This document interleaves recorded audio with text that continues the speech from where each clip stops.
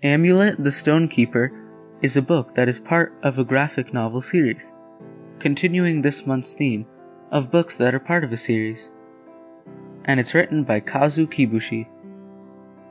The illustrations are beautiful and the plot so enveloping that you won't be able to stop yourself from binge reading the series over and over. Emily, the main protagonist, opens the book with a sad flashback of her father's death. Following her father's car accident, Emily and her younger brother Navin move to their mother's ancestral home.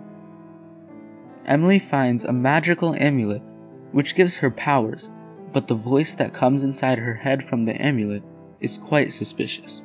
Is this power a gift or a curse? Once Emily comes in possession of the amulet, she can't turn away its power. When her mother is kidnapped by a tentacle monster, Emily must learn to use the amulet, otherwise her mother is lost forever. Through this journey, Emily gains new skills and friends, but will she be ready for the task of eventually saving the world? Will Emily's mother be saved? Will Emily be taken over by the amulet's power, or will she be able to control it? Read to find out, and place yourself in this world full of magic and adventure. For me, this book and series has been one of my all-time favorites, and one that I have checked out from the library many times. I like how the author is able to develop the characters in the way that he does, and how everyone who makes wrong decisions has a really clear reason for choosing to do what they did. This series really addresses the idea of good and evil, and that people are not born bad, but they can become bad due to what's in their environment.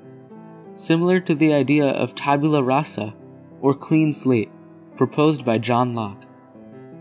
It shows that though it may appear someone is doing something wrong, they are simply doing what is right in their eyes. And if you look from their perspective, maybe you might understand, though this justification cannot be used for everything.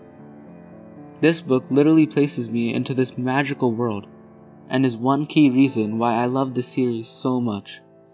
And I'm sure that if you give it a chance, you will too. This book is full of hope, love, friendship, struggle, suspense, power, magic, beautiful illustrations, family, and adventure. It is truly a book that I would recommend. I implore you to soar.